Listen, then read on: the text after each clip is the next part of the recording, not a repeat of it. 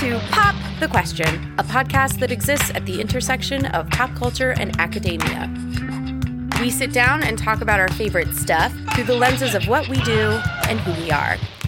From Pennoni Honors College at Drexel University, Dr. Melinda Lewis here. I'm your host.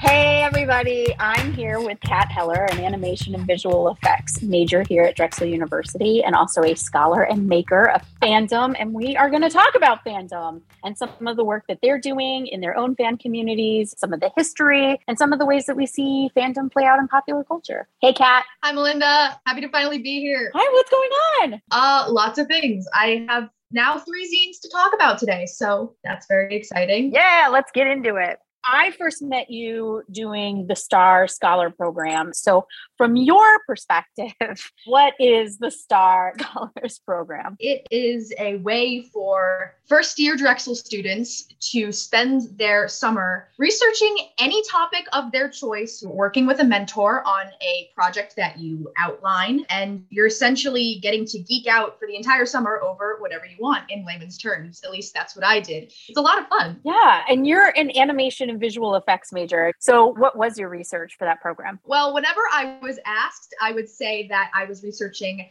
fan and participatory culture, specifically the etymology and the history, which essentially just means that I was researching fandom and its participants and its history. So where did specific terms come from? Where did practices come from? Where did stereotypes come from? That's something I really dove into. I asked the question, all right, I am a fan. I've been a fan my entire life. Where did all of these things that I have been doing since I was a child with access to the internet, where did all of these things start? So fan fiction, fan art, conventions, terms like fangirl, fandom, where did these things come from? And how have they evolved? And I was very surprised to find roots in like the 1920s and practices going back to, Broadway and things like that.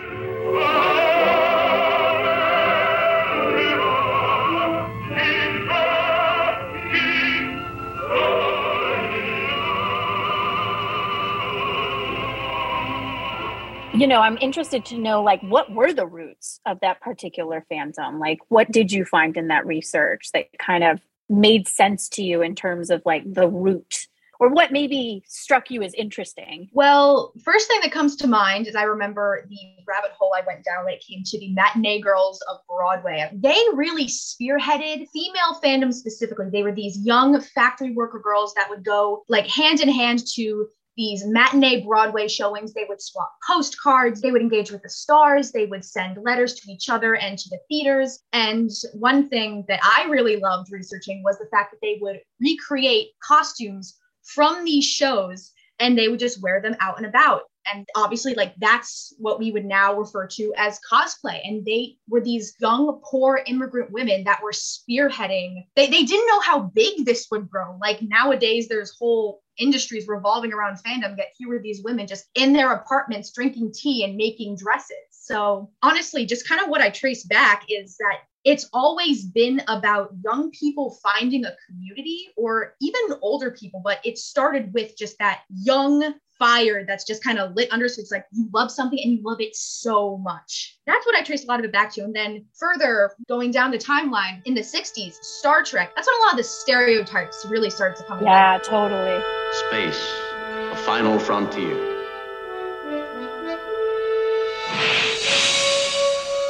To boldly go where no man has gone before. There were plenty of panels and articles written about matinee girls as these hysterical female fans, but we see the formation of the modern stereotype when it came to the Trekkies. You have people getting married at these very elaborate themed weddings and very feral fan conventions, and there was I forget the name of the magazine that specifically wrote this article, but it was all about one specific fan convention. And it really just shed a really negative fanatic light. And when I say fanatic, I'm really referring to like original Latin definition where it's fervent, excessive obsession with something, not just, I really like this thing and I'm engaging with it with other people. No, it was essentially like, if you like this thing, you are crazy and you are engaging with it to the nth degree. And fandom was essentially packaged in this article as something that was not really palatable. It's like an otherness. It's like an oddity. Yes. And its own kind of like a sideshow narrative of like, look at these odd figures who really like this thing too much. Exactly. There's like a limit where like you can be a fan of something, but this is an extreme fandom that goes beyond and makes us very nervous. Yeah. And scared. And I don't know if you've thought about this, but do you have like a line where people seem to become too uncomfortable with like fandom? Frankly, as long as no one is getting hurt or is negatively impacted, it just bugs me that people give people a hard time about engaging with this thing that they love. As long as no one is being disturbed or hurt. And when I say disturbed, I don't just mean like, oh, I don't want to see this person running around with like a giant fake foam sword in a park. Right. I'm talking an actual negative impact. Like, just let people do what they want to do. You know, you watch football on Sundays. I don't like football. I like, you know, wearing a sweater that looks like that of a character. Just let me live. Let people do what they want to do. I don't mind that you seem to think you are the football player when you put on that jersey. Yeah, exactly. Like, is that cosplay? Let's unpack that. I think that people feel pretty okay with music fandom, and sports fandom seems to exist in this threshold where like people are comfortable, despite the fact that like sports fandom is pretty intense, and we can talk about like the entire culture of like sports fandom. Ladies and gentlemen, the most beloved mascot in sports, your Philly Fanatic.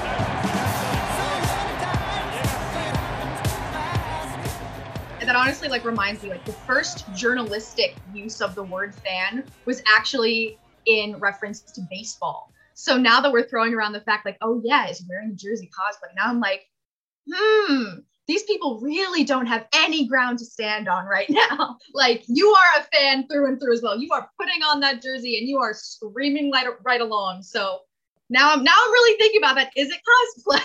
You know what this really got me also thinking about, of like, you know, so much of sports fandom is also centered around what I would do if I were coach, if I were manager, which to me, could that be a form of fan fiction that you're just not writing down? Except your Twitter maybe of like, if I were this guy, I would I would move this person here and I would put that there. And it's like, yeah, you're essentially writing your own Star Trek fiction, but with like real life players, which is that a little bit more cool, or is there a little bit more to unpack to that? But where are those lines? Yeah. I think when people start romanticizing real people, like for example, like years ago, like when people would obsessively write like Dan and Phil fan fiction, or like YouTubers, Markiplier and like Jacksepticeye, people shift that to like the nth degree. And for me, you know, shipping, which is wanting two people to be in a relationship, that's where I draw the line, because it's real people. And the people that are really into sports, the way you just worded, it's like they're just saying like, oh yeah, I would put this person here, this person here, this person here. And I'm just drawing like a weird flowy parallel there. So I guess that's kind of where I draw the line personally when it comes to fandom. It's like, don't rope real people into it. Don't make them this parasocial person on a pedestal that you're throwing into all of these situations. So like, what if they found that piece of art or something that you created, or that piece of fanfic that you wrote? Like, how would that, you know, make them feel? So I want to really talk about like how you exercise your fandom, or exercise your right to fan. Exercise my right to fan. What's that song? It's like The Right to Party or something like that. Yeah! You've got to fight for your right to fan. Yeah. Yes, exactly.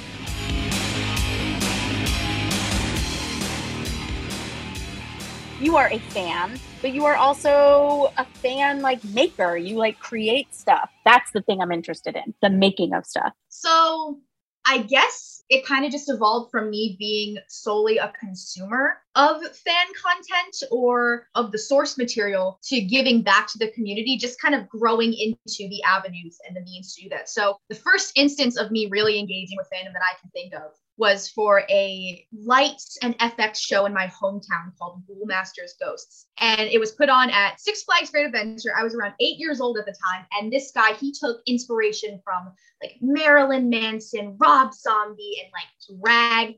It was this whole like gothic extravaganza with lasers and EDM and whatnot. And my little brain took it and ran. Ladies and gentlemen, I give to you Ghoul Master and his ghosts.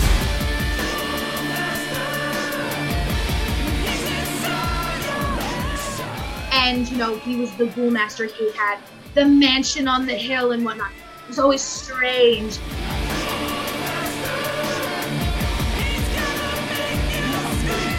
I would not be the person I am without this stage show.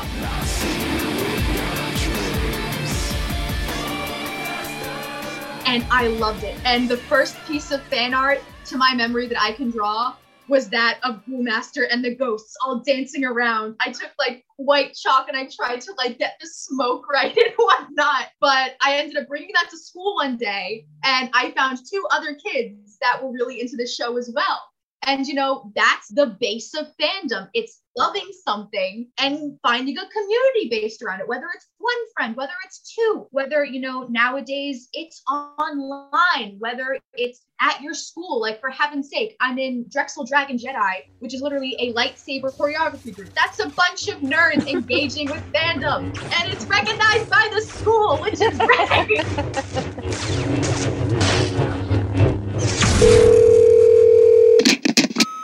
Hey, it's your mom. I have a question about that podcast you do. Are you on the Instagram or the Twitter or the Facebook? You know, like if I have an idea for a podcast, how do I get in touch with you? Love you. Bye. Sup, Mom? Yeah. So you can find us on all those things, actually. Twitter, Instagram, Facebook. Just go to Pop Quest Pod on any one of those and follow. If you want to send us ideas, you can either go over to our website and leave us a message at PopQ Podcast, or you can get us directly at popq@drexel.edu. You can actually find us on iTunes, Spotify, Stitcher. I can help set it up when I get home, but then you have to promise me to rate and review. All right, love you. Bye.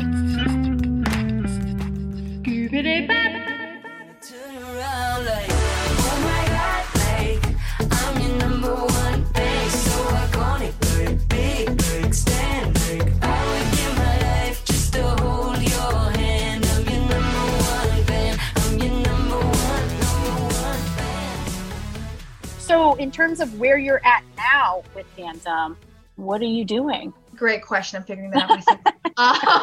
I'm working on my 3rd fanzine right now, or typically just called a zine. And essentially it is just a collection of fan work centered around a specific topic. That can be a specific movie, a franchise, sometimes even a specific chapter of something or an episode, something like that. The second zine that I ever worked on, it was called Our Favorite Scene Zine, and it focused on people's different visual retellings of one very specific scene from the book Red, White, and Royal Blue. Or the one that I'm working on now, Spring Tides, which is themed around the HBO Max show Our Flag Means Death. Oh, wait, have you seen it? Have you seen it? Of course I have. Yes. Dude, I'm broken for this show. Yeah. And the amount of fandom, yes! The amount of fan art, the fan connection, like just the amount of discourse around the fandom is so massive. Yeah. It's kind of cool to see like how people have responded to this particular show. And so much of the discourse has been so much that used to be coded and then represented in fan fiction actually made it onto the show. Like it actually feels like fan fiction as opposed to the base text, which I think is why like everybody's like stomachs are gurgling with excitement. Because it's like, oh my gosh, you put it. I think somebody was like, I'm sorry, I don't have to write it. It's already in there that they're kissing. We've been burned so many times and you're giving us overt healthy queerness and, you know, positive minority representation. We are sitting here like, we don't need to do it ourselves for once? That's awesome. Bonifacia. I go by Jim these days. Well, come in, Jim. We'll have cake. Coming, Nana. I could talk about this show and its importance to fandom and just what it's doing online for all kinds of discussions. I could go on about that for a hot minute, and I have with my friends. There we go. There's some real life fandom. We're talking about the meta of this show. Yeah. But whether it be the historical accuracy of Steed's costumes versus, Taika Waititi being like, I'm going to be Blackbeard in a purple t-shirt and leather pants. Projects like these are just really something special. And I just, oh goodness. Yeah. Here's a show that has put the subtext in the text. Yes. That so often was drawn out by people watching. Yeah. And saying like, nah, this is what I'm going to do instead. And another really nice thing that was awesome to see in this show was the fact that these queer characters, their queerness was not the center of a crisis, which was awesome to see, and something that FanWorks have been remedying within source materials for years. So, you have, say, Olu and Jim from Our Flag Means Death, for example, and Jim is non-binary. And, I dare say in most other pieces of media, Olu would be having a full crisis like, oh my God, like, what does this mean for me, liking a non-binary person? No, instead it's, oh, I like my friend. However, the big crisis here is they've been raised to be this mercenary killing machine bent on revenge. I was out there for weeks before anyone could find me. Jim, that's awful, man. Look, for what it's worth, you're surprisingly well adjusted for an orphan raised by a nun to be a killing machine. She's my only family. Well, look, if you wanted, I could be family. Seeing queerness not portrayed as a crisis, that was so refreshing to see in the show. And specifically, one thing that I'd kind of like to mention for the zine I'm working on now for Spring Tides, there is this little channel in there and it's called Share the Joy. And this really harkens back to the fact that fandom is a community. And it's just all of us talking about nice things in our life. It's a community that is built around this, piece of media, but everyone is just online friends. And there's a reason it's been adapted to so many different platforms and mediums, is because something this positive is bound to grow. People are going to be drawn in. People are going to tell their friends. And that just wouldn't happen if it was the negative environment that some people stereotype it to be. I want to draw back on the Trekkies for a second because, that gatekeepy stereotype, so many of the instances that really spearheaded that, they happen at Star Trek conventions. And there was that one SNL skit that that would just show like really gatekeepy fans like, no, it came from this episode or that type of thing. And, for God's sake, it's just a TV show. Before I answer any more questions, there's something I wanted to say. I having received all your letters over the years, and I've spoken to many of you, and some of you have traveled, hundreds of miles to be here, I'd just like to say, get a life, will you, people?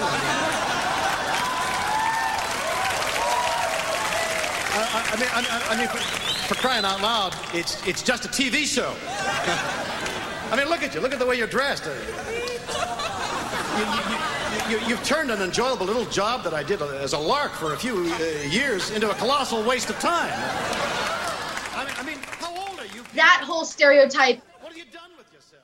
It's true for some people, but at least in my experience within like these smaller communities, it really doesn't exist. If you are creating something that you are passionate about, if you hold up whatever you're doing at the end and you say, this is cool, as long as it's not offensive or anything like that, share it, because odds are there is going to be someone who is going to be just as excited about it. But when it comes to engaging in fandom online, just do it. If you have a fan fiction that you've written, just post it on AO3, put the right tags on it. There is an audience for it. If you create some kind of art based on a piece of media, whether it be directly depicting the characters or something that happened in the canon or an alternate universe or something super abstract that it's just like, this captures the vibes of this episode, someone is going to love it. I understand why someone might be nervous, because I very much was nervous the first time that I posted a piece of fan art, but there's really nothing to be afraid of. Just, be smart online. Don't make anything offensive. Just keep it wholesome. That's what fandom really just needs to be. It needs to be an outlet. it's a positive community. But I said it before, I wouldn't be the person I am today without fandom. I wouldn't be in animation if it weren't for fandom. I loved How to Train Your Dragon. Nothing to be afraid of. And I said, I want to create that magic for other people. Toothless! What is wrong with you? Bad Dragon! He said he's not usually like this. Oh, no. So that's the long and the short of that. I guess the long. Well, Kat, I always appreciate you going into the long of it, and I could do this for another 4 hours, but alas. Thanks so much for hanging out and talking to us about fandom. You are a fan maker and you're an expert on your own work. It's always a pleasure. Thank you. I hope that, I'm able to maybe inspire someone to post their art or a fan fiction or something, what have you. I hope that some creative gets something out of this. Yeah. Take care. Thank you for having me, everyone. Pop the Question was researched and hosted by Dr. Melinda Lewis. Our theme music and episodes are produced by Brian Kantorek, with additional audio production by Noah Levine. All of this was done under the directorship of Erica Levy-Zellinger, the deanship of Dr. Paula Morantz-Cohen, and the Pennoni Honors College at Drexel University. I know it's important. I do. I honestly do.